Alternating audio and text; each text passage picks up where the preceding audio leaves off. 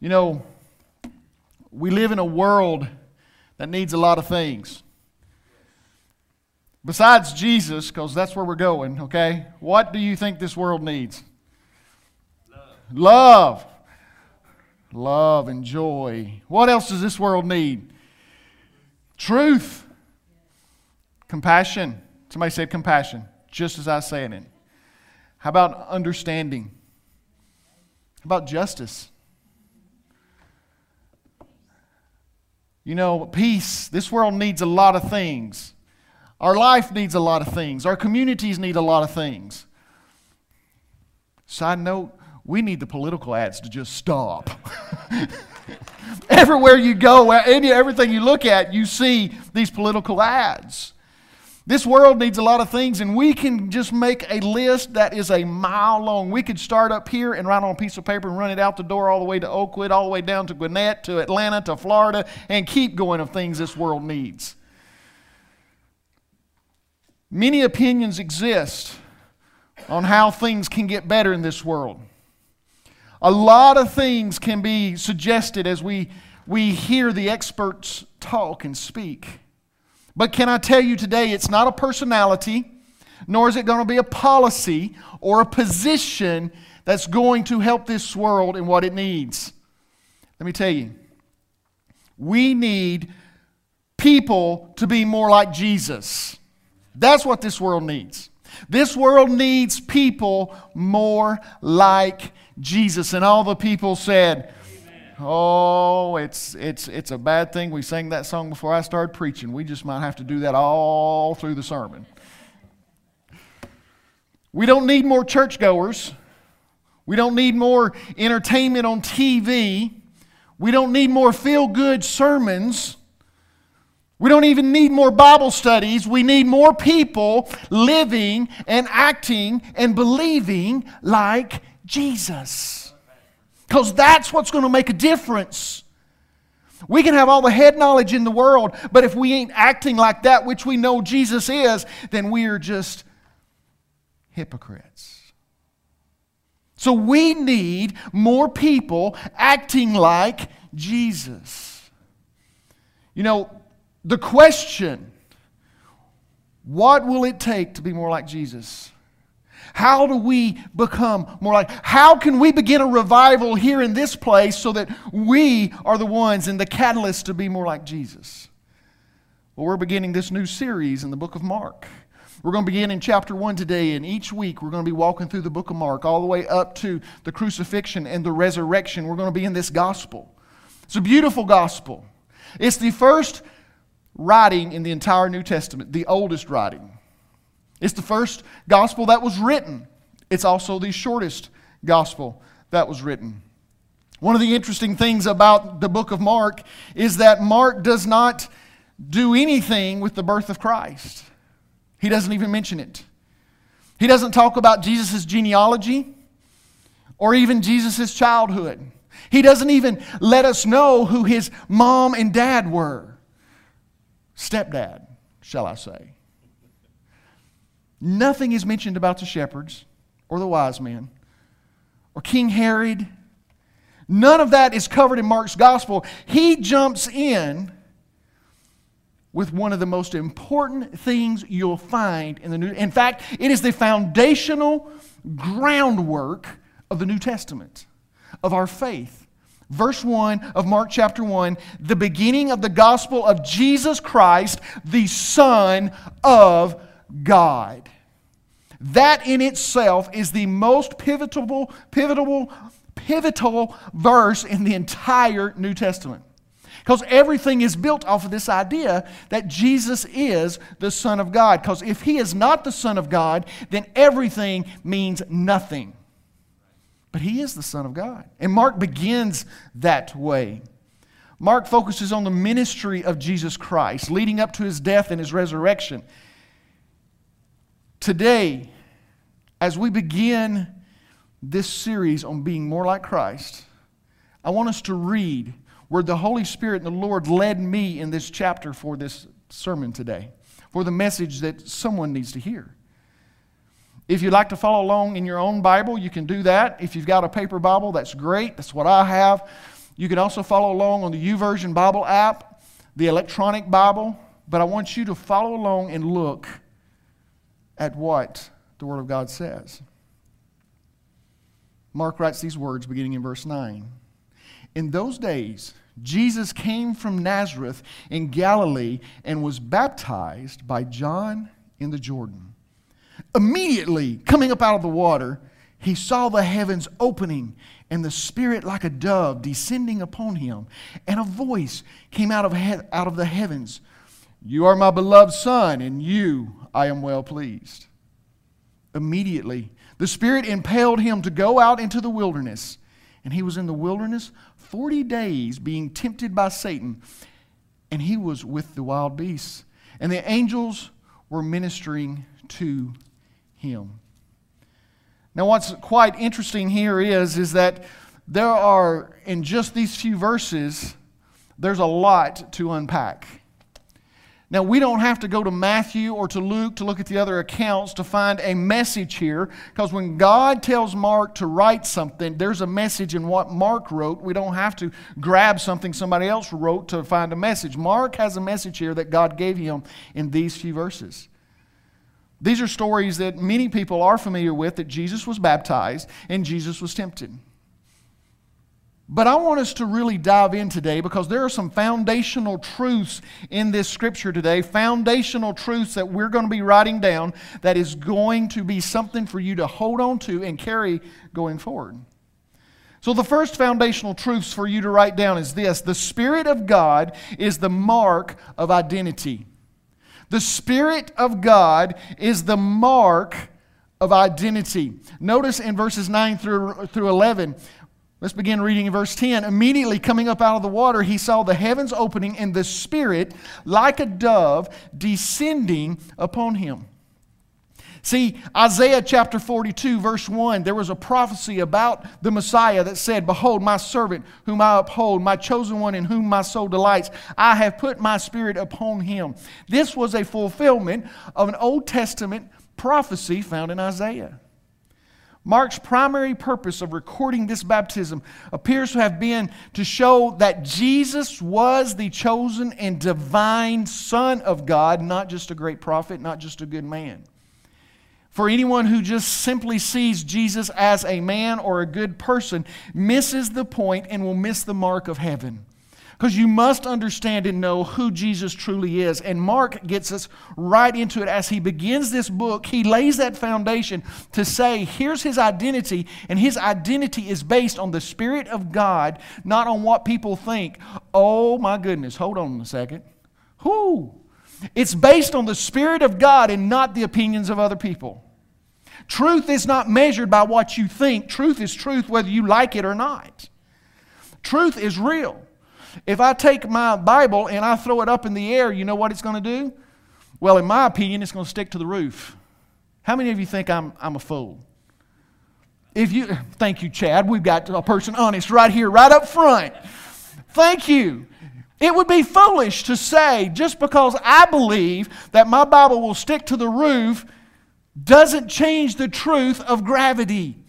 Truth is set, and the Spirit of God sets the truth that Jesus is the Son of God. Right here is the biblical proof that the Spirit, like a dove, descended upon Jesus, and somebody saw it that day.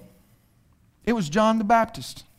Now, you do not have to turn to the book of John, but I was reading this and studying and found where John declares, he was declaring, Behold the Lamb of God, behold the Lamb of God.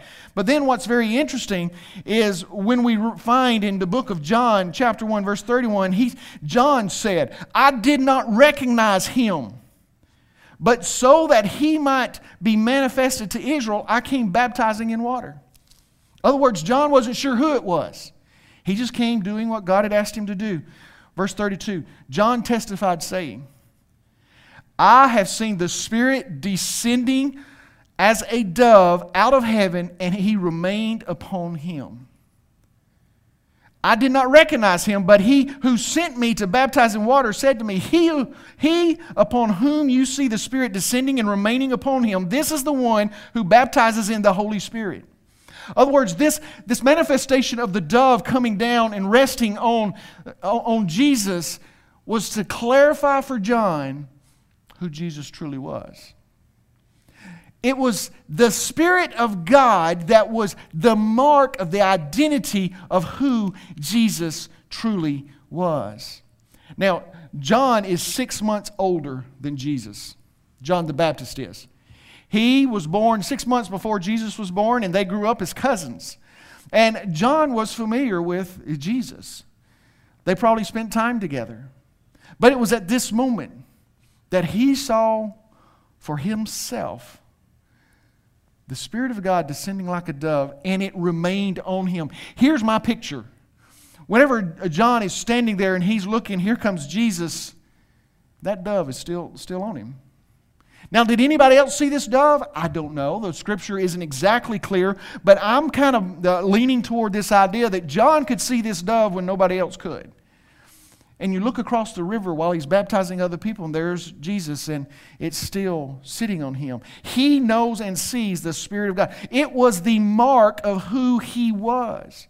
Now, it's very interesting that in verse 10, Mark uses a word that he will use 42 times in this short gospel. It's the word immediately. The Greek word that's translated immediately. Now, some of your translations, the NIV in particular, does not use the word immediately there, but it's the exact same Greek word that is used at the beginning of verse 12, which is translated immediately. This is a move of action. This isn't a delay. This is, okay, this is happening and this is coming. And so immediately something happens. Immediately coming up out of the water, he saw the heavens opening and the Spirit like a dove descending upon him, and a voice came out of heaven. Listen, ladies and gentlemen, the heavens were opened that day. If we ever need the heavens to open up and the Spirit of God to be poured out, it is today. It is this day and age that we need God's Spirit to come and just be poured out among people. People would reject Jesus. People would say that he was a false prophet. He would have enemies. He would have people that would push him away and crucify him. But in the beginning of this gospel, Mark makes it clear, regardless of the acceptance of others, God had already accepted him as the Messiah, that's who he was. I just feel in my spirit to share with you something today. It's not the opinions of other people that matter on who you are. It is the opinion of God. What God has said carries more weight than what all those other people keep saying. We need to grab hold of that and understand it is the Spirit of God that sets our identity just like it did with Jesus. And God says, "You are my beloved Son in whom I am well pleased." There are many people who live their whole life wishing their dad would say that. There are people that try to do anything and everything, including commit murder, just to hear their dads say, "I love you." Just to hear their dads say, "I'm proud of you." They'll go to great lengths to find acceptance in a father on this earth when the Father in heaven is saying, "I've already accepted you and given you a gift." Right at this moment, Jesus is beginning his public ministry. This is the declaration that Jesus is going from living an everyday life to having a ministry in his calling that will lead to the cross and his resurrection. The Spirit of God descends and clarifies his identity and makes it very clear who he was and whom he was. There's three things that his baptism sets apart from anyone else being baptized. We have a baptismal pool here, and we had a baptism not too long ago. And if you've never been baptized after receiving Christ, I encourage you to be baptized because God wants you to do that. Scripture says to be baptized. We believe that once you accept Christ, that when you get baptized, you are doing exactly what Jesus did here. Because notice what it says. Immediately after wiping the sprinkle off of his forehead, I'm sorry, I just had to go there. No, it says immediately after coming up out of the water. Baptism means submersion. So if you're going to get baptized here, I'm pulling you under, baby, even if you don't want to go. When I baptize you, I take my hand and I grab the back of your shirt, and if you resist, I'm pulling you down and pushing at the same time. And if you don't get completely wet, we're going to have to do it again. The last baptism we did, after the service, I knew Sandy had an issue with water, and that was a big thing for her to do that. I don't know if you remember, but she had her hand on the thing the whole time and held on, and this much of her hand was dry. After the service, she said, come here. We got to take care of this. Can you baptize my hand? I loved it. Because it's a complete submersion. Jesus went completely under the water. It was a symbol. It was a sign. He is saying, this is something I've done, and I expect you to do the same. When He declares for us to take up our cross and die, He has done the same. He expects the same of us because He plowed the way. So when He asks us to be baptized, it's not because He's never done it. It's because He did it to set forth an example for us. But here's the difference. The heavens were opened when He immediately came up out of the water. And the Holy Spirit, looking like a dove, descended upon Him. We receive the Holy Spirit whenever we ask Christ to forgive us and take over our life. But the Holy Spirit descended on Jesus to mark the identity of who He was to John and to others. And then a voice from heaven. God spoke. God spoke and said, "You are my Son, my beloved Son, in whom I am well pleased." The baptism did not make Jesus God's Son. Okay, maybe you didn't quite get that. The baptism did not make Jesus God's Son. He was God's Son before He got into the baptismal waters, which is why we believe you need to be His son before you get in the baptismal waters. One of the reasons. But here's the thing. This is one of the only places in all of Scripture you can see the Father, you can see the Son, you can see the Holy Spirit. It is a place where the Trinity, as we call it, is together. At one time mentioned in Scripture. And something else that Mark does not do that's interesting. He doesn't tell us Jesus' response, John's response. He doesn't talk about what other people were saying. He just gives us this fact of what happened when Jesus was baptized. And I believe it's this foundational truth that it is the Spirit of God that marks our identity. Now, as we look at this assertion is the foundation of the entire New Testament. Without this truth, everything else falls apart in our faith and in the New Testament. In fact, all of Scripture falls apart if Jesus is not the Son of God and not God Himself. If that is not actual, then the resurrection had no power. Our salvation has no basis. Because God left heaven and came to earth, and because it was Him, He bridged the gap. Not us, not a mere man, but Jesus. But these first few verses, verses 9, 10, and 11, talk about the baptism of Jesus and the Holy Spirit coming and God saying, "This is my Son in whom I am well pleased." And it's a glorious celebration, if you will. All God's people said, amen. Come on now, we can do better than that. And all God's people said, amen. But don't miss what happens next. What's the first word in verse 12? Immediately. So here is this great moment of baptism. The Holy Spirit comes down, the heavens open, God speaks, great things, woohoo! And then immediately, that same Spirit that descended upon Jesus leads him out into a wilderness. Here's a truth. I don't like this truth, but it's true. Battles follow a spiritual victory. Battles will come whenever the Holy Spirit is poured out, or whenever you find yourself in a service that is just amazing and God speaks to you and great things are happening. A battle's going to come. The Spirit of God will not lead you to a place He knows you're not ready for. Let me say it another way. The Spirit of God will lead you to a place He knows you're ready for. He will not take you where you're not ready, even if you don't think you're ready. When the Spirit of God leads you somewhere, the Spirit of God knows you're ready.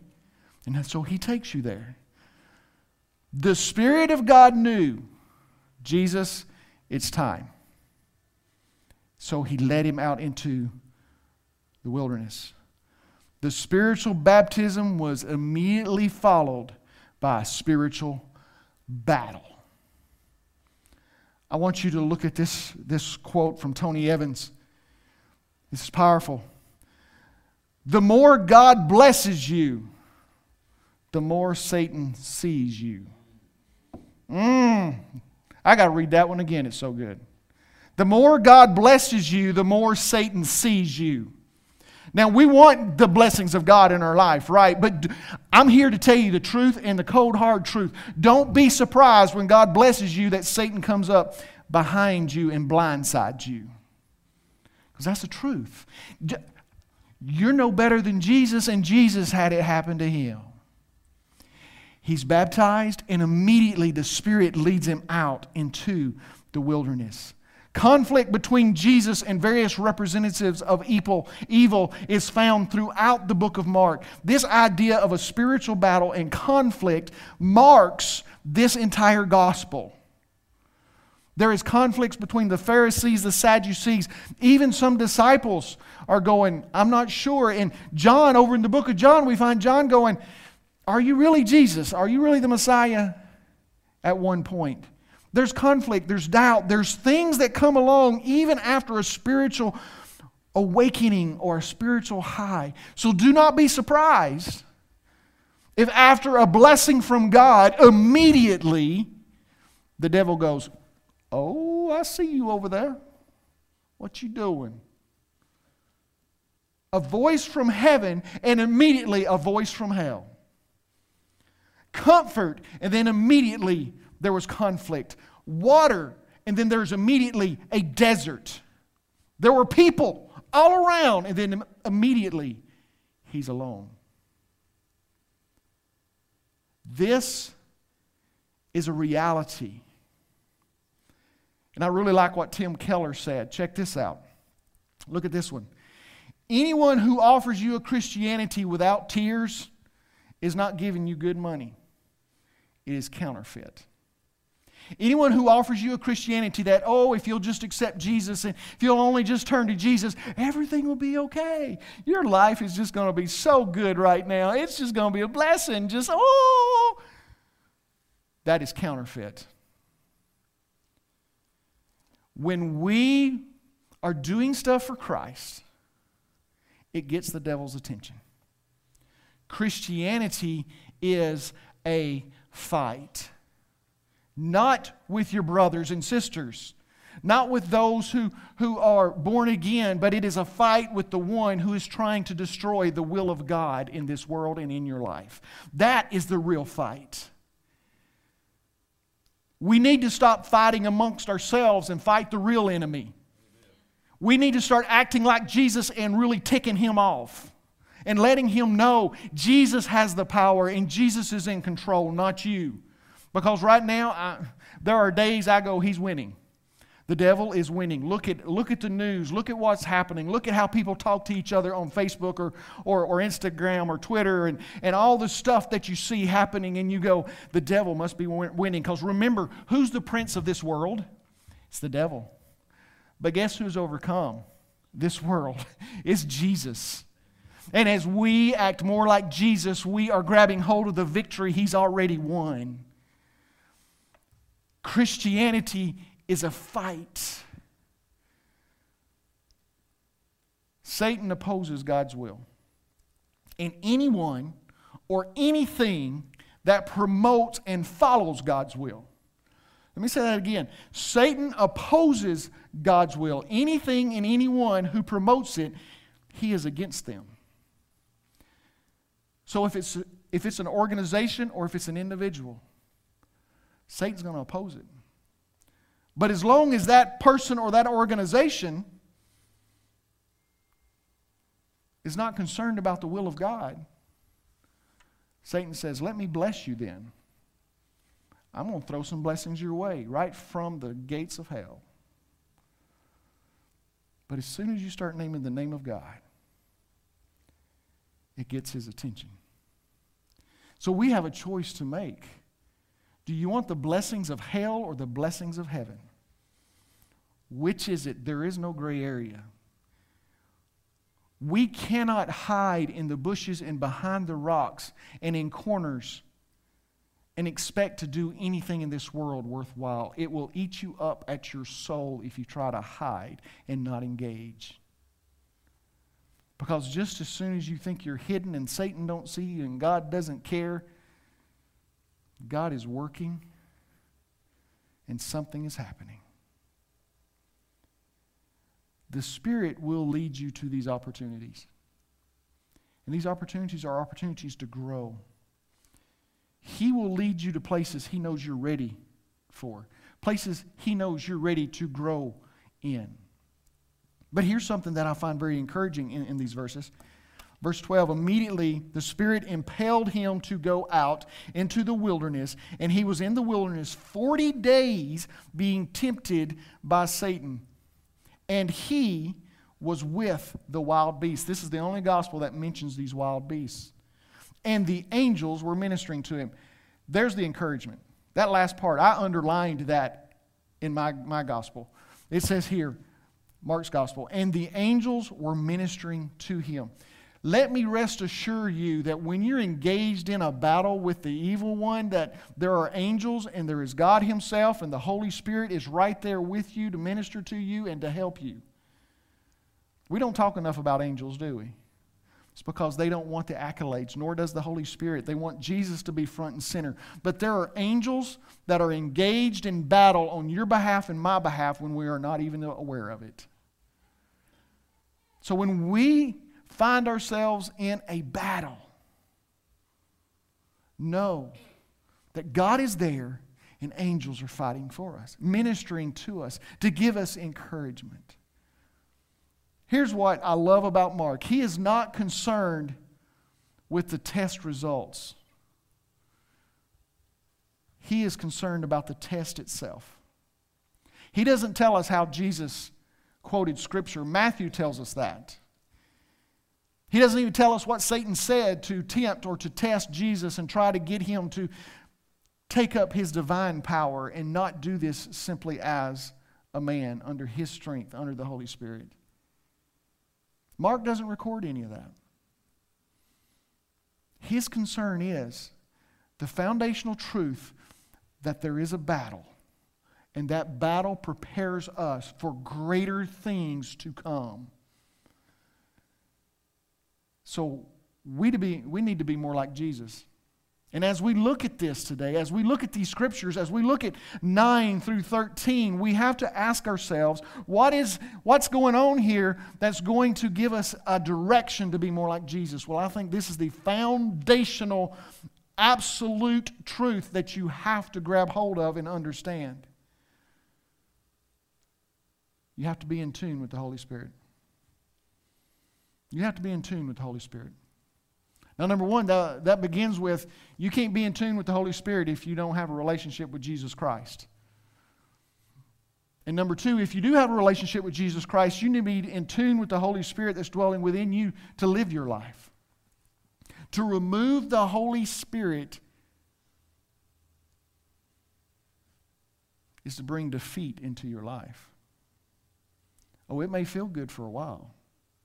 But the Holy Spirit is the one that brings true victory. Not just for now, but for eternity. There's 3 earmarks that I just want to share with you about the Holy Spirit. When the Holy Spirit is in your life and you're in tune with the Holy Spirit, He sets your identity, not you, not your friends, not your parents, not the people around you, not what others are saying or thinking, or what you hear others even alluding to. That does not set your identity. When you're in tune with the Holy Spirit, He sets your identity. And when He says you're a child of God, you're a child of God. And when He says that you're royal and you're holy and that you're a saint, then that's what you are. See, He wants you to understand that it is your spiritual birth and God's opinion of you that equals your identity. But the evil one, Satan, he wants you to define it this way: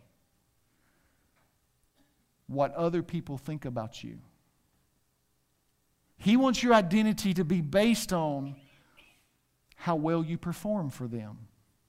So your performance plus other people's opinion equals your identity. And if you've bought into that lie, can I tell you today that is straight from the gates of hell. God wants you to see and understand that based on your spiritual birth through Jesus Christ and God's opinion, you have an identity that transcends all things in this world.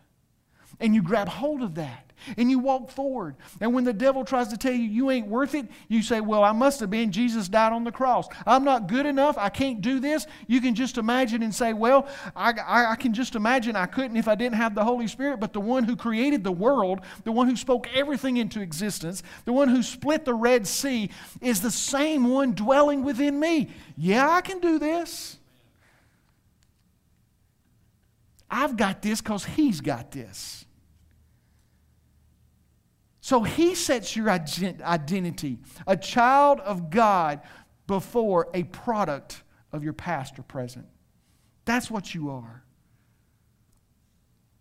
Second, He sets your agenda. Not only does He set your identity, He sets your agenda. He desires to override all of your goals and all of your dreams when they are not aligned with God's. So He sets your identity. He sets your agenda. The Holy Spirit in all of Scripture, I want to give you a little tidbit. The Holy Spirit in all of Scripture does not at any time promote Himself. The role of the Holy Spirit is only to promote Jesus Christ. So if you ever wonder if you're involved in something or listening to something or seeing something or hearing something, is this from the Holy Spirit? Well, is it promoting Jesus or is it promoting something else? If it's promoting Jesus, then absolutely. Absolutely. If it's promoting the truth of God, but understand that the deceiver is going to use a little bit of truth to make us think everything's okay. But the Holy Spirit can help us align and know what is right and what is wrong. And the Holy Spirit inside of us will give us the right direction. And the last thing about the Holy Spirit is He determines your growth, your rate, and your path. Because I assure you and promise you, you do not get saved and that's it.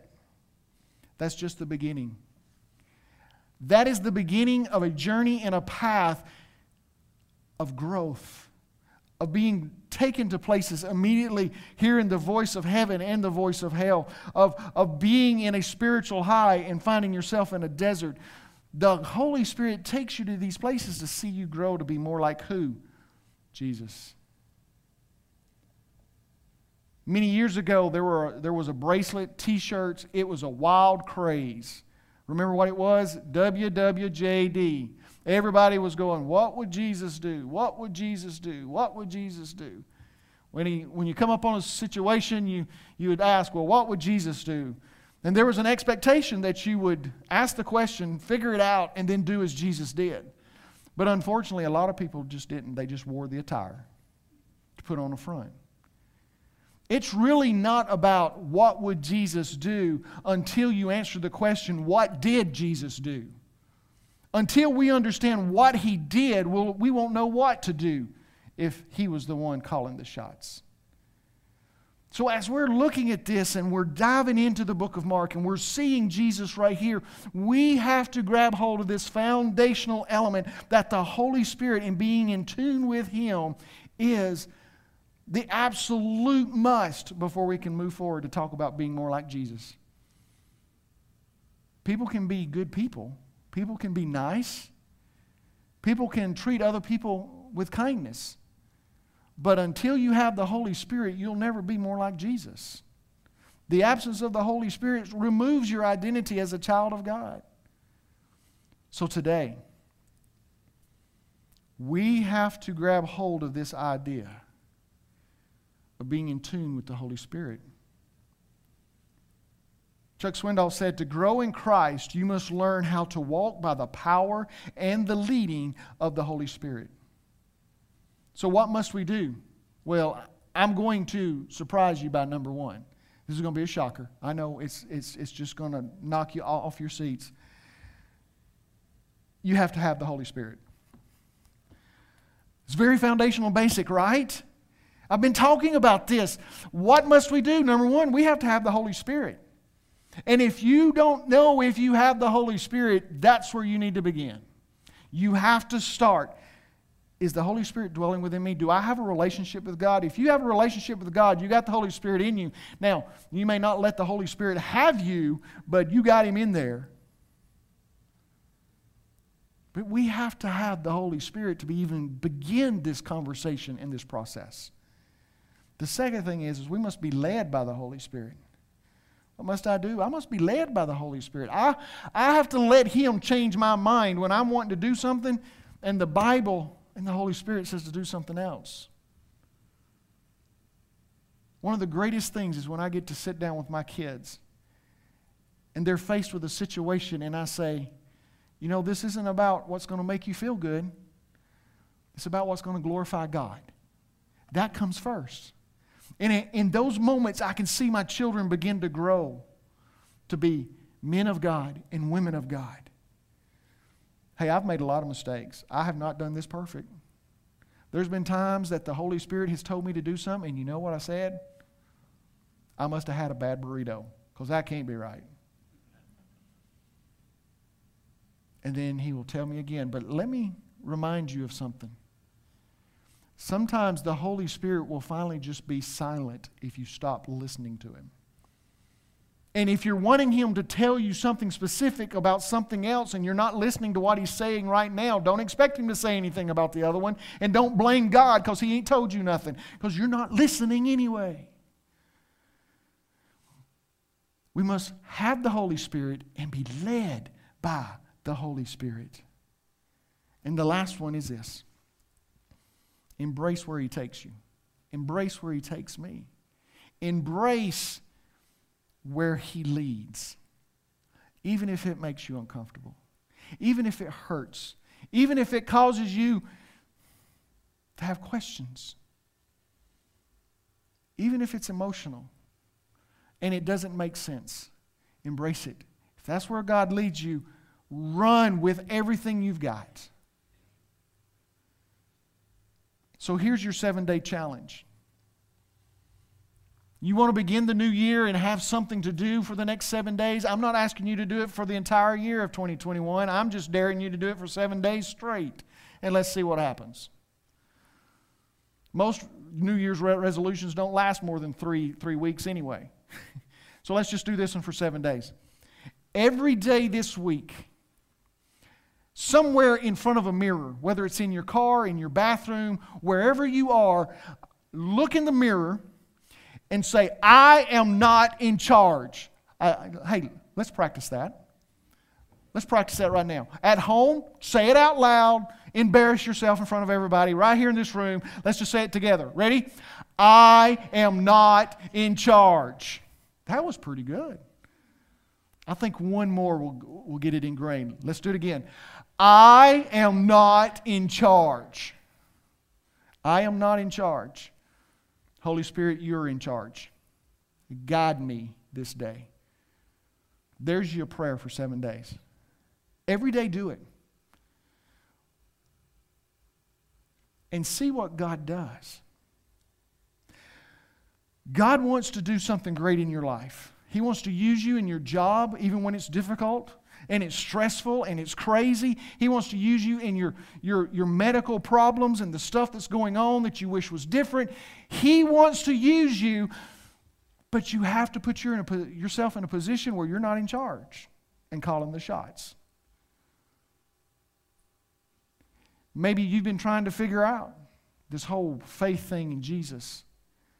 Can I declare to you today, God wants to come and dwell within your life and inside of you and give you direction. He's not standing back going, well, I don't know if you're worth it. God is not saying, well, you ain't good enough yet. Yeah, God says ain't. I talked to Him. God does not stand back and go, well,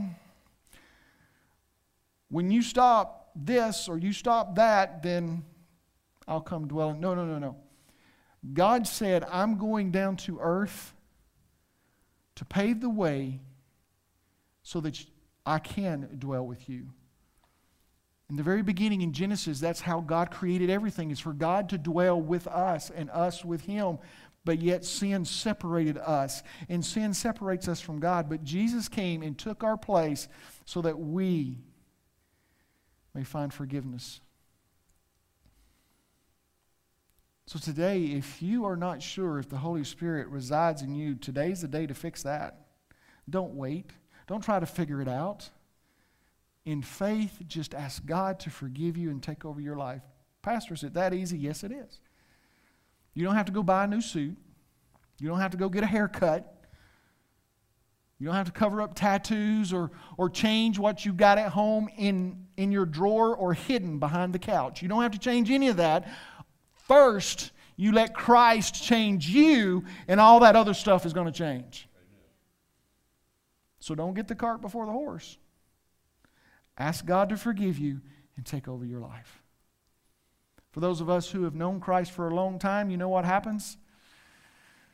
We like to be in the driver's seat. Somebody say, amen.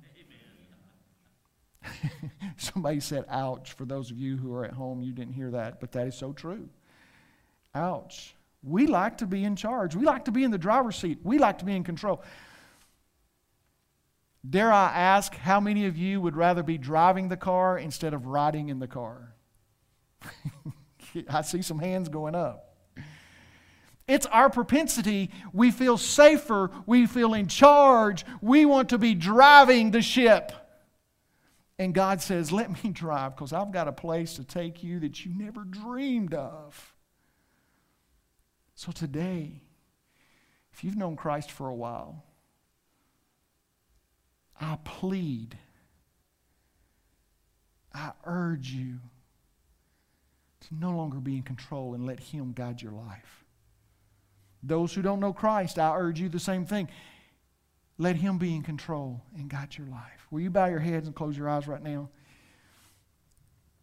Because now let's get serious. Let's let the rubber meet the road. Let's get down to the nitty-gritty and let's do something with what God's Word has taught us today and what the Holy Spirit has revealed in our hearts. Let's get real right now. If you're at home or you're here in this room and you're like, you know what? I don't know if the Holy Spirit is living in me. I don't know if I have a relationship with God. If I died today, I don't know what would happen to me. I don't know if the Holy Spirit's even here in me. If that's you, would you raise your hand? Would you say, I don't even know if the Holy Spirit is even in my life?